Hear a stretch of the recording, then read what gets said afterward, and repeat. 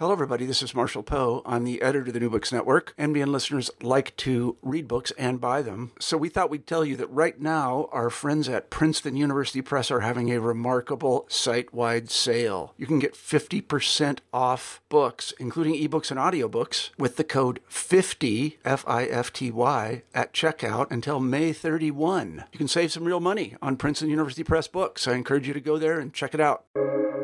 Welcome to the New Books Network. Hello, everybody, and welcome to the New Books Network. My name is Reyes Bertolin, and I am your host today. With me on the other side of the microphone is Dr. Jessica Romney, Assistant Professor of Classics at McEwan University in Edmonton, Alberta, Canada. Jessica received her PhD from Bristol University in the UK and is here today to talk to us about her recent book, Lyric Poetry and Social Identity in Archaic Greece, published by the University of Michigan Press in 2020.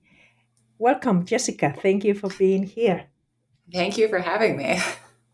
It's my pleasure. So I have a few questions for you, and I'm just going to let you talk as much as you wish. All right. Let's get started. So my first question is about your choice of studying Greek lyric. Now, because usually when one talks about Greek literature, one thinks about epic or tragedy, but lyric is always in the side, and yet you made it the subject of your thesis. So why that choice of lyric? Yeah, so lyric it's a little known, especially archaic lyric, because it's so fragmentary and it's short, it's incomplete, it doesn't get the big press like epic.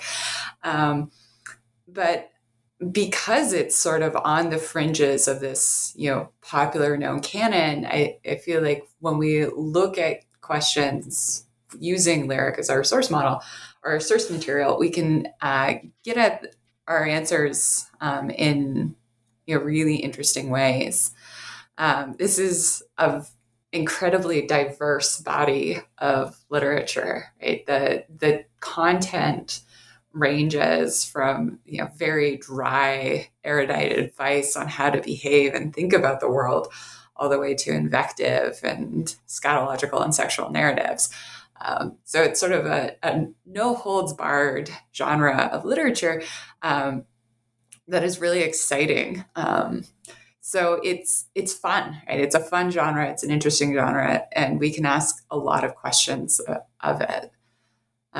For my study too, one of the reasons why I focused on lyric so much is because when we look at the production of ancient genres, so when we look at epic or tragedy, for example, they had very wide audiences in terms of who's listening and watching these productions, right? Like the entire city of Athens is packing into the theater of Dionysus in order to watch a tragedy. And we have stories of epic bards, with large audiences going around. You have festivals for epic bards. But the number of people who can actually perform an epic or write a tragedy or a comedy, and let alone write, but produce a tragedy or a comedy, are quite small, right? And we think about the rates of survival. We have 3 tragedians from Athens whose work survives in any sense of completeness, right? We have complete tragedies, but not the complete body of work. We have 1 comedian whose body of work survives with complete comedies from classical Athens. And epic, it's a very small sample size. But then we look at lyric poetry, and there are still restrictions on who can compose and perform, write lyric, because you have to have the cultural you have to be educated, you have to have enough economic capital to participate in these performance venues. But otherwise, anyone can perform lyric. You just have to be able to put words to a beat. So the level of the restrictions to participate in this body of poetry are far smaller for lyric than they are for something like epic or tragedy or comedy. And because of that, even though this is a very fragmentary body of work, we have far more voices from lyric than we have from epic and tragedy. So when we're looking at how identities are being crafted and thought about and what it means to be a part of a social group or a political group, to interact with other human beings in a social setting, lyric is a mine, because we have all of these different voices that are interacting in a shared environment, talking about the same basic thing of how do we behave as a human member of a group. And we don't get that with epic. We get one person's view on how human societies work. Or with tragedy, we have three people's view of how human societies work and identities work. So lyric is actually, while it's still a difficult genre, it's a really useful genre in this respect for those types of questions. And it's there are different reasons why I got into it, but ultimately I think I fixated on lyric because I just enjoy reading it. That's what got me into classics, and it's still sort of my favorite thing about Greek literature. Yeah. Oh, I love Greek poetry, like Greek lyric. Yeah, the archaic poetry. I mean, I love Homer, but yeah, there is something about the fragmentary nature, no? That it's fascinating. And yeah, and I mean, and we both know that lyric was performed in the setting of the symposium. Can you explain a little bit how that worked and how symposia worked and the role of poetry in them? Sure, yeah. So a symposium in the Archaic period, so roughly 750 to the 490s, 480s BC. So in this period, a symposium was a small gathering of elite men who were friends or kin.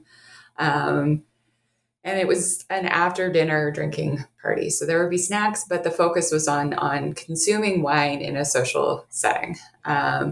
Everyone reclined on couches. It was a rough circle. The wine bowl was in the middle of the room.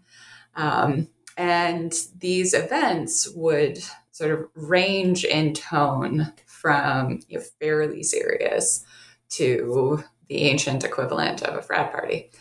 And during them, while the wine is going around, there would also be conversation, there would be debates, poetry would be performed, and then there would be sort of games of skill or drinking games.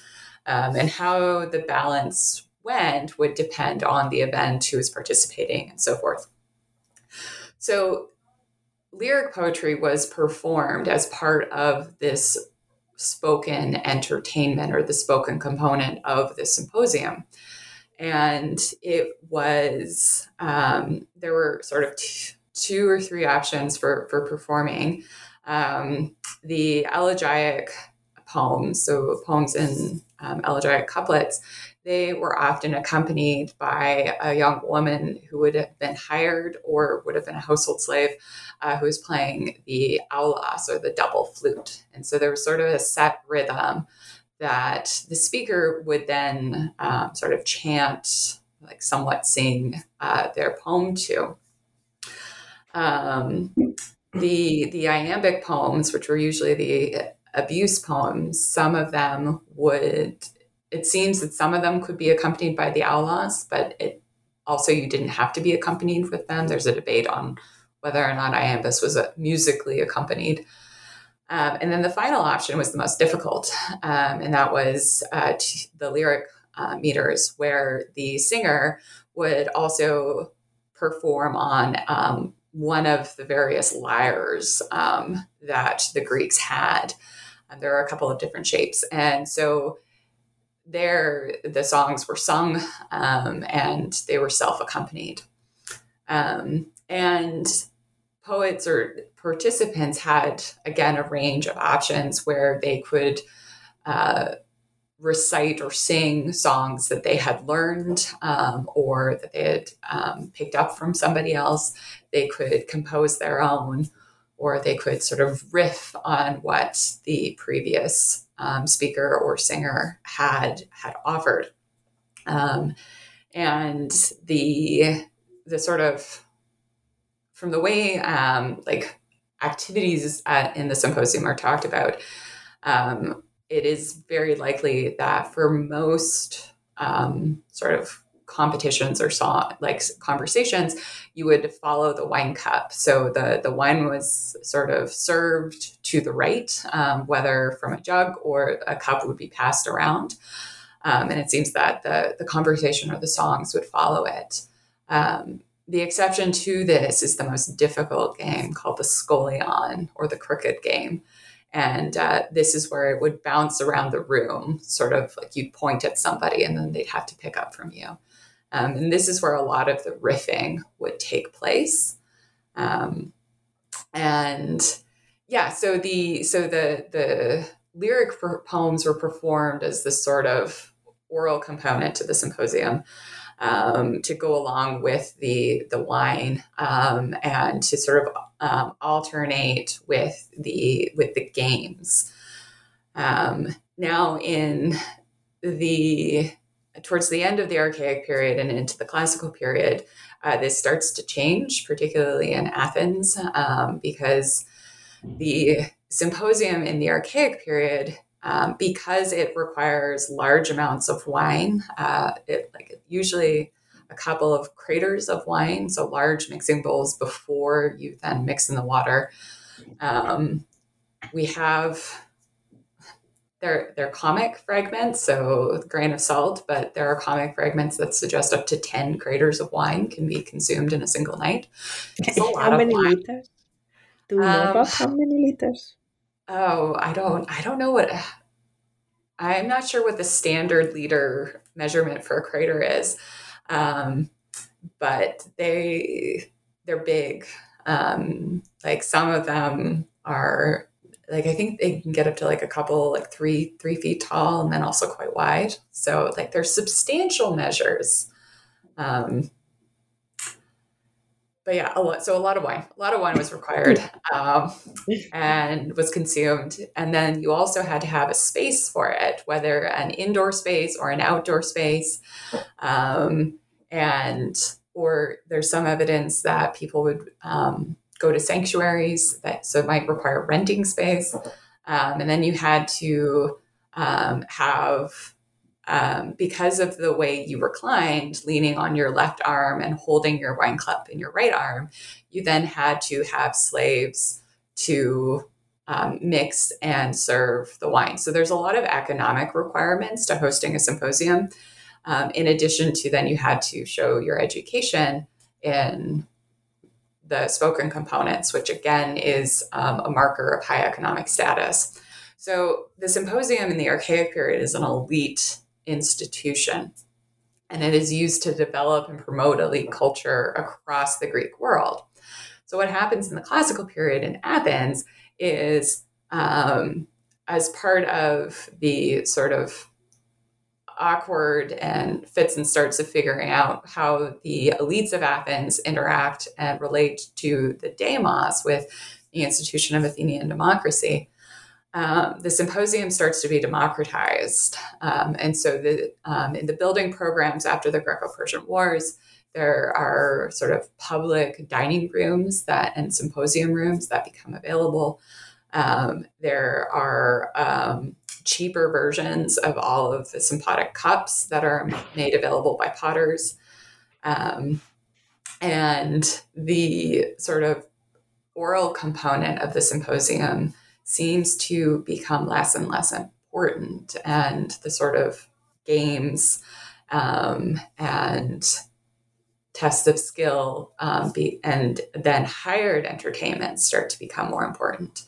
And then as that popular element is coming in to democratize the symposium, the elites start doing their own thing. So they go back to focusing on meals, on food, on rich diets that the ordinary people can't access. So this sort of heyday of lyric as a symbolic performance element really starts to drop off following the Greco-Persian Wars in Athens. And we don't really have evidence for it outside of Athens. So it's hard to tell whether or not it's continuing there. Okay, so thank you very much. And yeah, now I want to talk a little bit more now directly about your book. And I mean, the title of your book is Identity. no, so I was wondering, in nowadays when we talk about identity, when we talk about group identity, we tend to identify this with certain political um, ideologies, and when we talk about individual identity, again we talk about other contrary um, ideologies. So how do you go around that without falling into modern um, categories?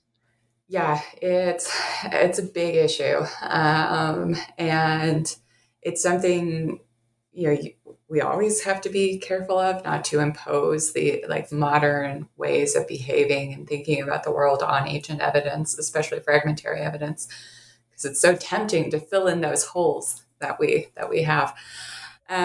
So the way I started approaching it was I decided very early on in this project that I was not going to touch individual identity with a 10-foot pole. In part because, one, the sources just don't allow us to access it. Even when poets speak as an I in lyric poetry, it is not a biographical I. It is a persona that has varying degrees of connection to the poet's sense of self as an individual. So we just don't have the evidence to sustain a discussion of personal identity or of individual identity.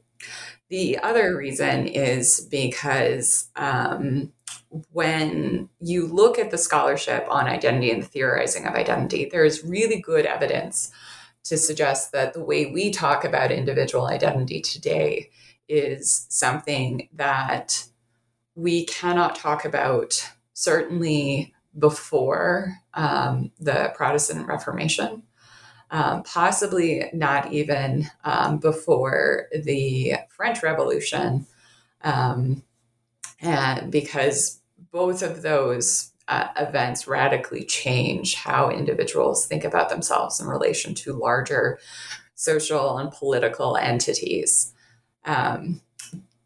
So there's that issue. And so I decided I wasn't going to talk about individual identity. And I still think that was the right decision to make. And I'm highly skeptical of anything that says we can access an individual level of identity crafting in the classical period or the ancient Mediterranean world.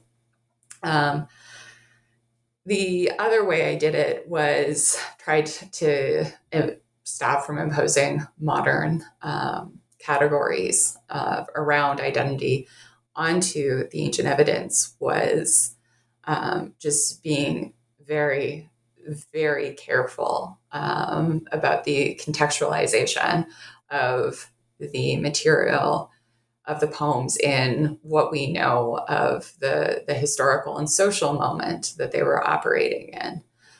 And this is difficult for the Archaic period because we don't have a sort of strong overall archaeological record for Archaic Greece, partially because a lot of the major cities are still occupied today. And there's not a lot of space to actually excavate. And this is the problem with the poetry of Alcaeus and Sappho, is that their home city of Mytilene has been a major city since before Alcaeus and Sappho were alive. And, you can get a couple of 2 by 2 meter pits, but that's not going to tell you much. So we have that issue. We don't have historical sources, right? Our first historian is Herodotus, so he's a couple hundred years after some of these poets. And so we don't have that sort of historical record and the way that we do for the classical period. But with all of that, we do have enough that we can sort of, work back, use the archaeological record, and then look at the sort of overall picture of what's going on in a particular city in the Archaic period, in a region, and in the Greek world as a whole, and use that to contextualize the lyric poems, and to sort of serve as a check to say, okay, I think this is what's going on in the poetry. Does it make sense in this historical moment that we're dealing with? And this is something that I think is particularly important for archaic material, regardless of whether or not we're studying identity. It's a fragmentary period, regardless of how we're coming at it. And there is a tendency to read the Archaic period as obviously ending up in the classical period, right? That everything in the Archaic period is directing towards the classical period, and in particular, classical Periclean Athens. And we need to resist that tendency, because Periclean Athens is not the logical end point of the Archaic period. And I think, the approach I took, which is to really focus on what the sources are saying, and then to check what they're saying against the larger regional and social context that they're operating in, as a way of making sure that we're not reading things into the poems and checking them against each other, right? So reading Solon not against his Athenian, descendants, right? Not against Pericles or Demosthenes, but reading Solon against Tyrtaeus, reading Solon against Theognis and Alcaeus, because those are his peers.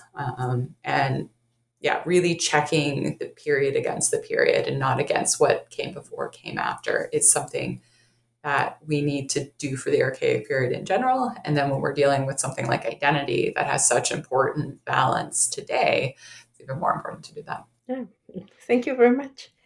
Yeah, well, I mean, your book is not just about identity, it's also about poetry and how poetry creates identity. And one of the obvious examples is, of course, martial poetry. But, I mean, Homer, the Iliad, is also martial poetry. And yet it's very different tone than what we see in the martial poetry of the Archaic period. It seems to me that Homer is more about the individual, perhaps the Archaic period, the poetry is more about the community or the group. Am I correct in that assumption, or what do you think about that? Yeah, it's so it's interesting because so the Iliad is sort of roughly at about the same time that all of these martial elegies are sort of coming out, and they're very clearly dealing with the same tradition of martial poetry and martial values, but they're coming at that tradition from different directions. So the Iliad is really concerned with individual heroic excellence, and also how this affects the community. But it's, when we look at whose excellence in warfare is of concern, it's the individual heroes. That being said, we do see mass fighting in the Iliad, right? The heroes will fight as a group individually, but as a group, and then the mass of Achaeans, or the Greek forces backing them up, fight in sort of this proto-hoplite style. So there is that sort of group mass fighting in the Iliad, even though it's concerned with individual heroic antics. Elegy is sort of the flip of that, right? It is engaging with the reality of early hoplite style warfare, where you cannot have an individual fighting. Right? There's no room for individualism in the phalanx, because as soon as that happens, the line breaks, and then the entire phalanx is destabilized and at threat. And so elegy is it's actually in this really difficult spot because it's dealing with a martial tradition that up until recently has been all about the individual heroics of like a group of heroes with their backup fighters who are fighting like a phalanx, but it's been dealing with the individuals. And then Elegy has to say, okay, now we have to focus on the backup band, but in a way that all of these elites who have, grown up on these epics of individual heroism, in a way that we don't lose those elites because we need them to hold the front line because they're the only ones who are fully armored. So in directly engaging with the fighting style that has developed and becomes the hoplite phalanx, where everyone has to move as one and behave as one, Elegy is stuck really sort of balancing this tradition that it's inherited with the new world of Greek fighting. And so what I argue is that one of the ways it does this is by sort of anonymizing the hero, right? And making it seem like anybody can be the hero, regardless of what your social or economic status is, while putting in enough clues in Tyrtaeus's poetry, at least, that would suggest that, like, yeah, sure, anybody could be the hero, but we all know that it's only the elites in the front rows.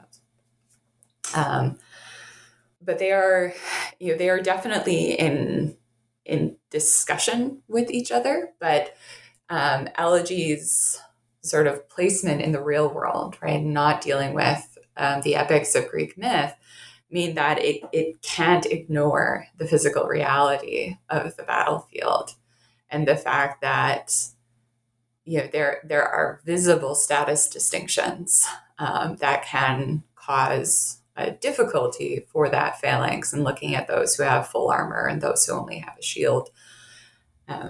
So it's got a much more difficult balancing act to do than epic does in dealing with the martial tradition that both are using in their poetry.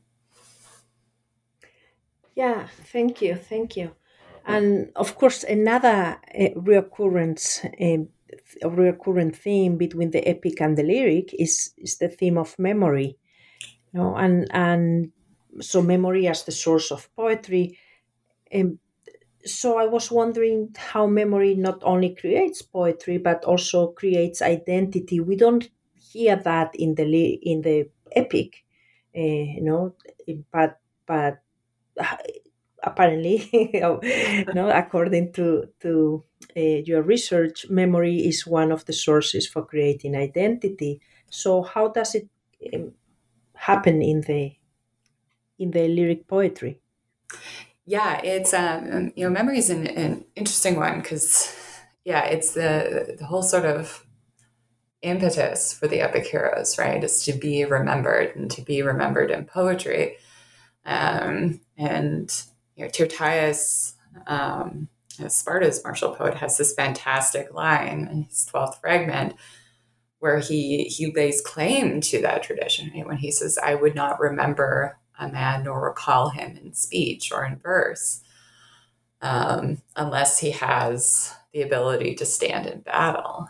So it really throws down the gauntlet to adhere to the sort of criteria for being a soldier, for being a warrior, and adopting the specific martial criteria for that group that Tyrtaeus lays out. So Tyrtaeus does it quite explicitly, right? He is very clearly controlling access to memorialization. Right? He will only remember those who fit his criteria, which then means that if you want to be in that group, you have to fit those criteria, and who doesn't want to be remembered? So it's a very powerful strategy that way for getting adherence to a group. But we also, see it in a few different ways. And this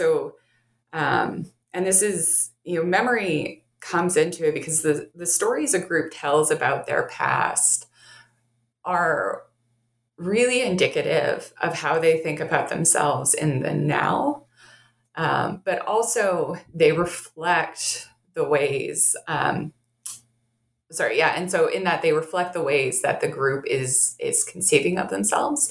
So it's sort of a less active strategy. But then on the more active side, they are also, the way what a group says about themselves is critical for defining who they are in the now. So that's the active side of things. So when we look at the active strategy and how groups use the past to define themselves, one of the poems I talk about is Alcaeus 129. And this is his poem where he calls on the gods of a shrine that the poet's we is in. And he calls on the gods of the shrine to bear witness to the fact that the group was not an oath breaker, but that they were betrayed by a former friend who is called the son of Hieras and has since been identified as the lesbian or the Mytilenean tyrant Pittacus. And so Alcaeus calls on these gods to recognize that Pittacus broke this oath, that he betrayed the group, and that the group would have succeeded on their oath had they not been betrayed. And this is an active form of remembering the past in a particular fashion. It's only Pittacus is guilty here. There's no question that there's any other infidelity amongst the group. Everyone else is united. They all have the same goal. They all have the same task. All have the same values. It's only Pittacus that is the problem here. And one of the things I argue is that it probably wasn't only Pittacus, because it would have been Pittacus and all of his buddies, his male kin, like he would have had supporters. But in order for the group to maintain itself as a group and this idea that everyone is the same and that they all have the same task, you have to ignore those other people who betrayed the group. So Alcaeus retells this oath in a way that is beneficial to the group staying as a group in the present. Right? So the memory of that event is being altered to suit the present.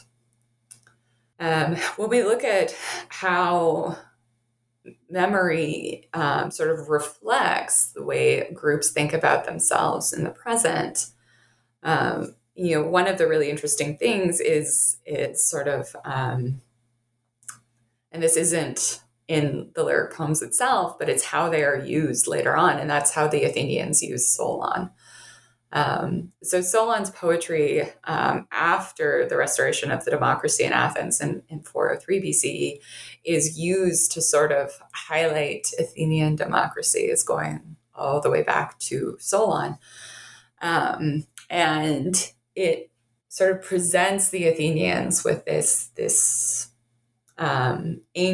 ancestral identity of these sort of moderate, thoughtful, sort of politically considerate people.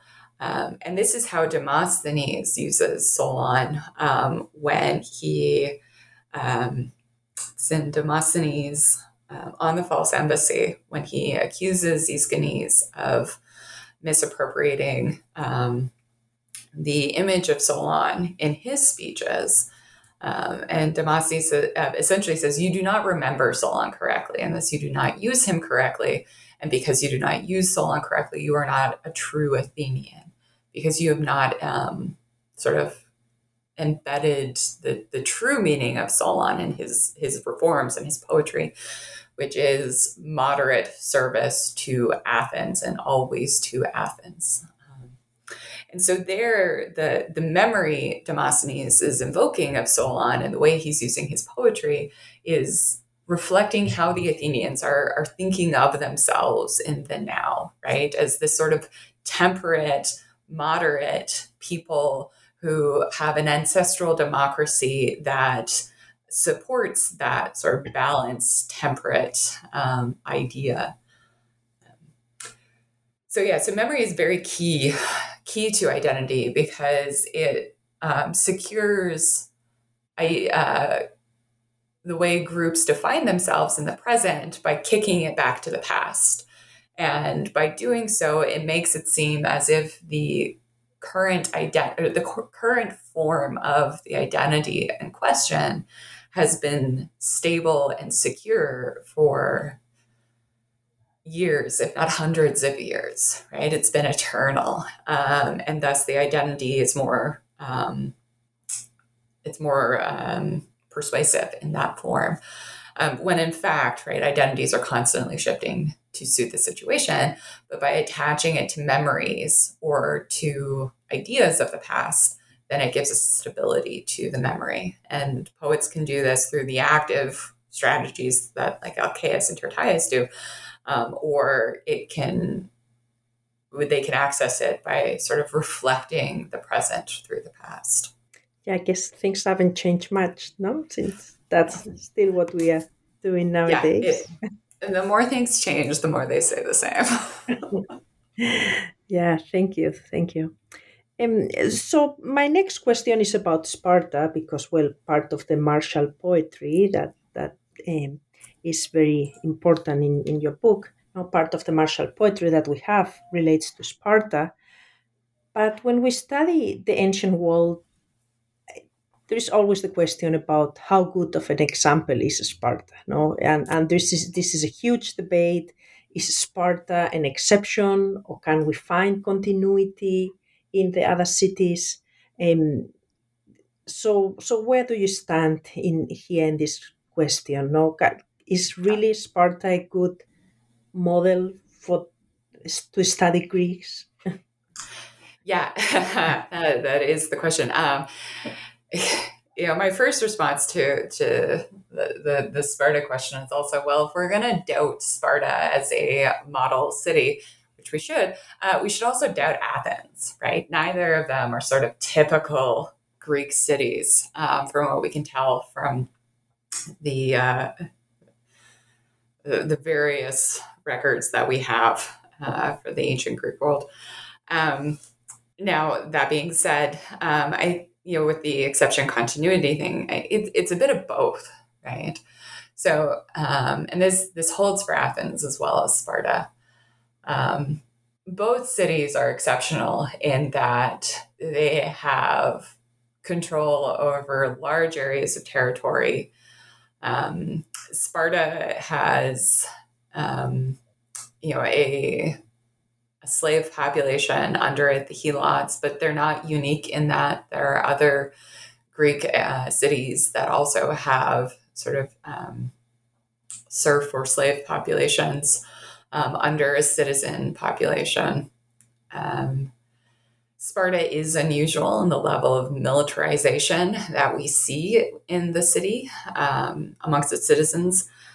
But when that militarization gets going on sort of the crazy level that we associate with it, that seems to be much later than most people think of, right?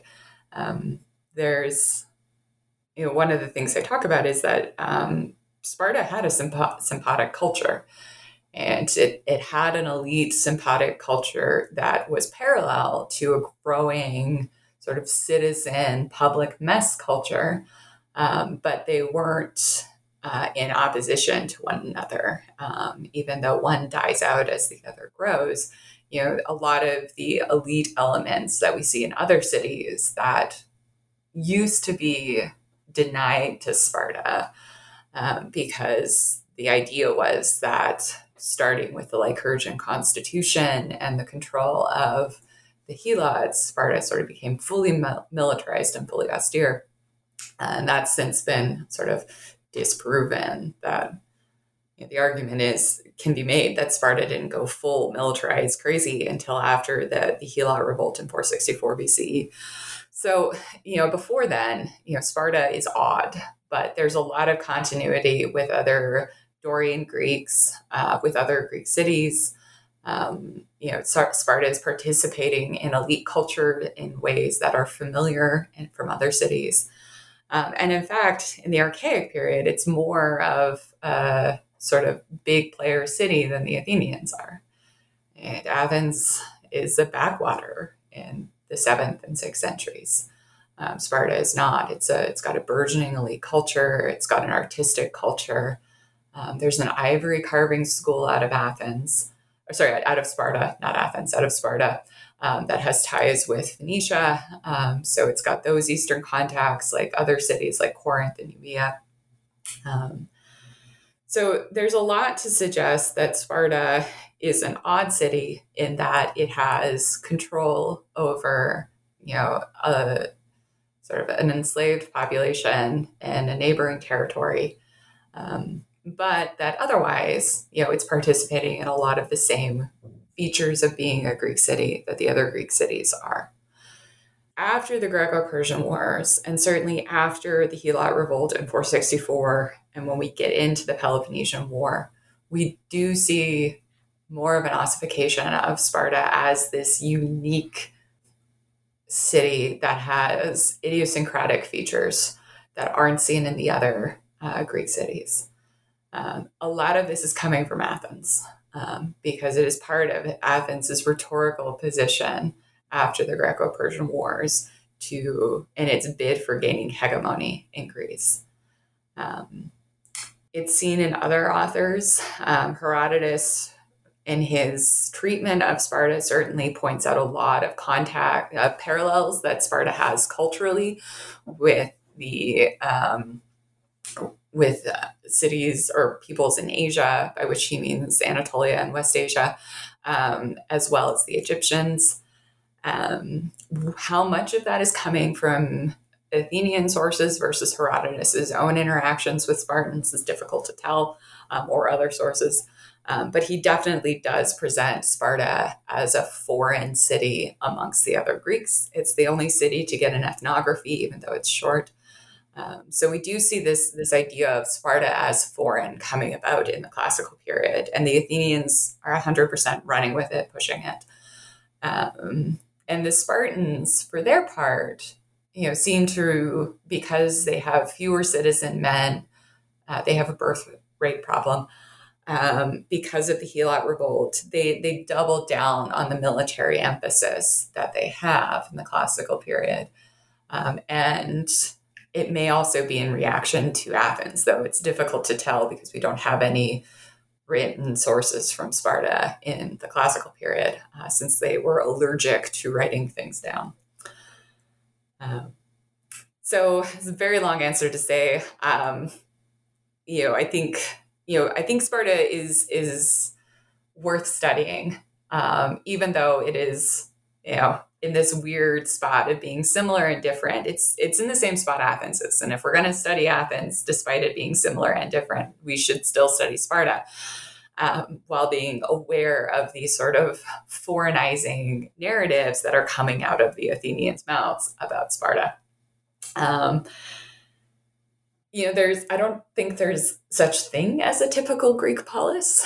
They all seem to quite happily do their own thing and then castigate their neighbors for not doing the same things as them, or for trying to do the same things and doing them poorly.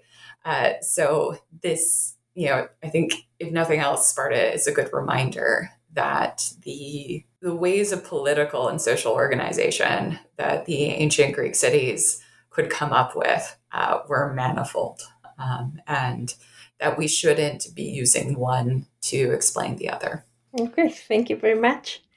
Yeah, I also have another question about the political situation in many of these cities where poetry was produced. No, in many of these cities, we find that the ruler was a tyrant, and of course, tyrant in nowadays has very negative connotations. It wasn't necessarily the same in the ancient world, but how do you see the tyrant as promoter, creator of identity?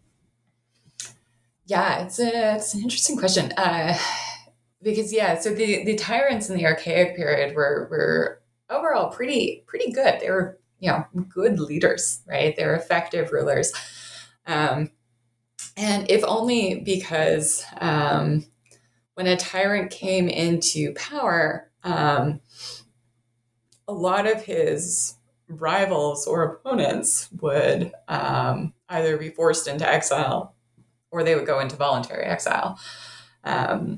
rather than suffer the rule of a single man. And of course, which is part of where we get all of this bad press on the archaic tyrants, is because their opponents wrote very good poetry, castigating those tyrants. And this is what we see with Alcaeus and Pittacus. Right? Pittacus has a bad reputation entirely because of Alcaeus, and then sort of been resuscitated as the wisdom tradition around Pittacus has come out that points out that he was actually like a really good guy for Mitylene. So I think with identity, what the tyrants facilitate, and what they facilitate is the strengthening of polis identities. So in the symposium, we don't see a lot, or in sympotic poetry, we don't see a lot of city names. I think there's maybe 5 city references in all of archaic lyric, maybe 10. And that's hundreds of fragments. And so there's not a lot of polis names. Now, this might be because of the desire for reperformance, right? It's easier to reperform something if you don't have to replace a city name. But it also just may be that when it came down to defining groups for the elites who were performing this poetry, their city identity was important because that's where their citizenship is based. But ultimately, what's more important is the elite group that is supporting them and that they're participating with in driving their political vision for the city. Most archaic cities before the tyrants seem to have been narrow aristocracies. So there would have been assemblies and magistrates, but it would have been run by elite families. And then when the tyrants come in and then are eventually ousted, what replaces the tyrant is not the narrow aristocracy of before the tyrant, but a broader based assembly-based government. So more people are able to sit in the assembly, if not hold magistracies. So what the tyrants do is they sort of break the elite hold on political power. And successful tyrants who are able to found dynasties, so the Pisistratids in Athens, the Orthagorids in Sicyon, there's a few different dynasties. What they seem to be able to do is to sort of create this citizen identity that is tied to the polis. And they can do this through building programs, through festivals. So the Pisistratids in Athens, for example, are very closely tied to the Panathenaic festival, which celebrates Athena as the patron goddess of Athens, right? And is part of the polis's identity. So in creating a political base that is secure, the tyrants seem to be able to access or to create this idea of a citizen body is attached to the polis. Which the elites don't seem to be really concerned about because that's not where their power lies. They're concerned about their citizenship and their citizen identity because that's where their agency is. But as far as identity goes, it doesn't seem to be as salient as it is after the tyrants. But it is there's something going on there with the tyrants, but unfortunately it's hard to access. But it is something that I think would be really interesting to look more at to see how they feature in this process. Yeah, no, thank you. So I just had one last question about Solon, as the poet politician contemporary to the tyrants. We don't call him a tyrant. I don't know why. But yeah. So I had a last question about Solon creating Athenian identity as we see later on. But I mean, you've mentioned Solon already. I don't know if you want to add something else. Yeah, Solon's an interesting one. Because he behaved like a tyrant. But he insisted very, very emphatically that he was not a tyrant and did not want to be one, even though people were asking him to be one. So I think he would fit the category that Aristotle sort of pulls out to explain Pittacus, which is the aisumnetes, or the appointed tyrant. Right, so they have legitimate authority, unlike the other tyrants who got up based on charisma and do not have legitimate authority. And of course, because the aisumnetes is legitimately appointed, they are a better tyrant than the illegitimately appointed tyrants. But Solon and Pittacus have a lot of similarities in that.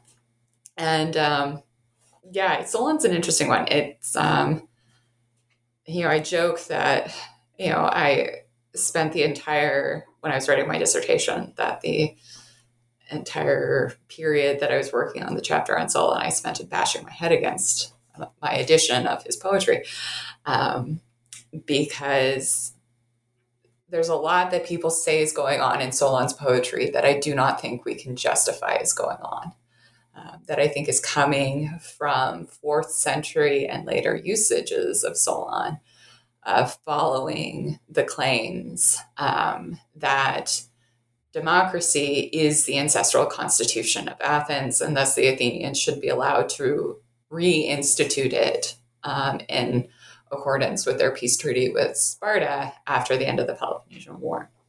So Solon's poetry very clearly lays out a political identity for those who would follow Solon. And it's based on the image Solon creates for himself as a moderate politician who's sort of being attacked on all sides, right? The rich aren't happy with him. The elites aren't happy with him. The poor aren't happy with him. Everybody wants something that is inappropriate for their station in life.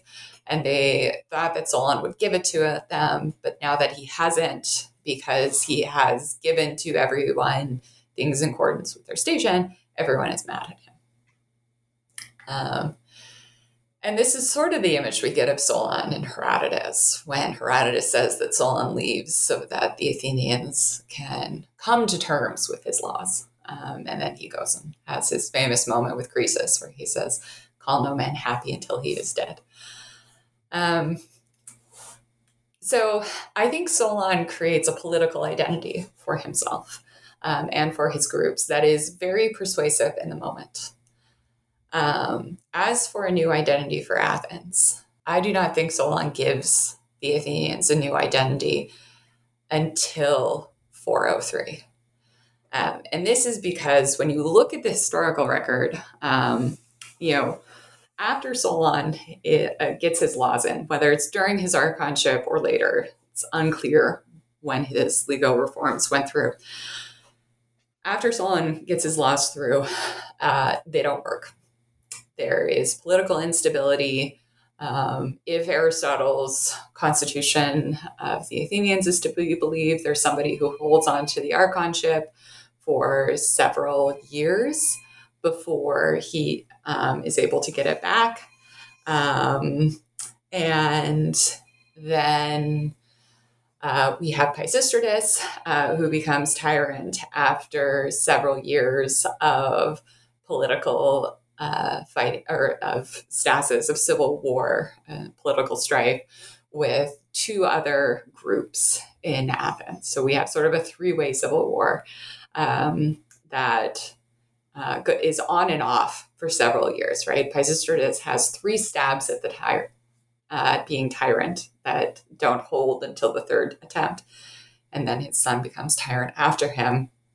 And then there's another civil war after Pisistratus' son is deposed that then results in Cleisthenes getting support from the people by instituting democracy. So Solon gives the Athenians laws, and his legal code does replace Draco's. It's a great legal code. It's used for a while. It keeps getting updated. But he doesn't actually change how the Athenians do politics. And his sort of vision of the Athenians is governed by eunomia, or good order, that he presents in Fragment 4, is sort of ignored. Right? If he's being sent to teach the Athenians about good order, he did a very poor job of it, because it's not until almost 100 years later that the Athenians get anything close to it, without tyrants. Right? Pisistratus brings good order in, but he does it by obviously being a tyrant. Right? He doesn't back away from that position. So I would say that Solon himself is highly unsuccessful in what he claims that he is trying to do. It is only with Pisistratus that his laws really are able to have any effect, because there is a stable political situation that is able to then back up the legal component of Solon's reforms. But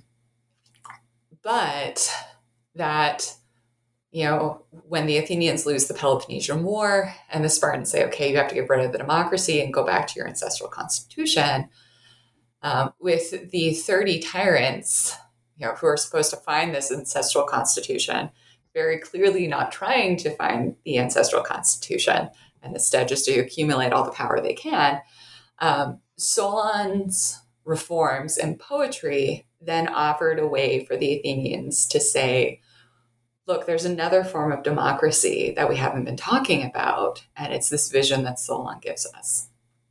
And so then Solon is able to give the Athenians a sense of self, based in this sort of moderate idea of democracy, that is, in some ways very different from that of Cleisthenes.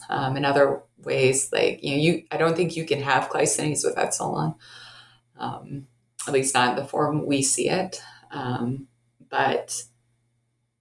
after 403, he certainly gives the Athenians a way to define themselves politically, in a way that is conducive with the 5th century and with the very, very strong identification of Athens as a group, as the Athenians as a people of democracy. Right?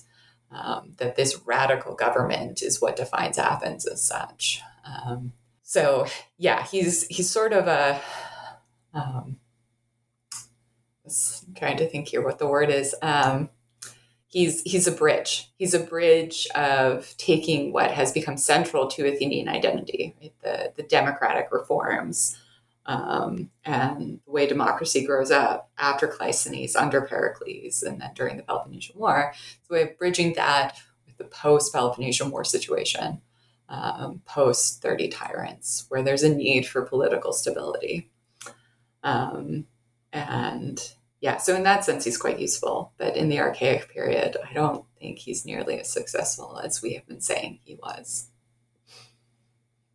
Yeah, no, I never thought about that. But yeah, of course, most of the laws that we attribute to Solon, they were not Solon's. No.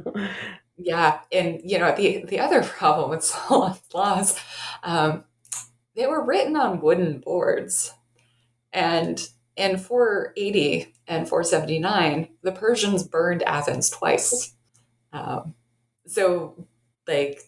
We might have had Solon's laws, but they were gone in one of the two conflagrations, if not both. So what then gets attributed to Solon is people remembering those laws. And eventually I think they do get written on a more permanent material.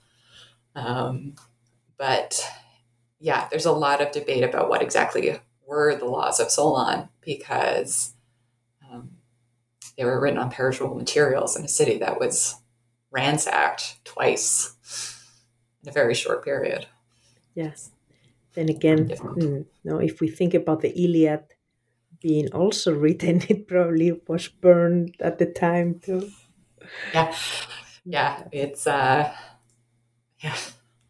not quite as bad as losing the Library of Alexandria all those times, but still, it would have been nice if the Athenians had written stuff down on more permanent materials before they went and kicked the Persians in the eyes. Yeah, well, thank you very much. Thank you for this very interesting talk. And is Thank there you. anything you want to add? Uh, I guess just if anyone listening is interested in reading these poems, Oxford World Classics has a good translation by Martin West of a lot of the more complete versions. If you want to get into the wonderful world of all the fragments, the Loeb Classical Library's facing page translations of Greek elegiac poets and Greek iambic poets, and then the Greek lyric poets has the full sort of complement of more complete, and then all the way down to individual letters and possible words level of fragments. So these are available in translation if people are interested in reading them, because they are fun texts, and I think they should be read more than they are. Yeah, well, thank you very much. Thank you.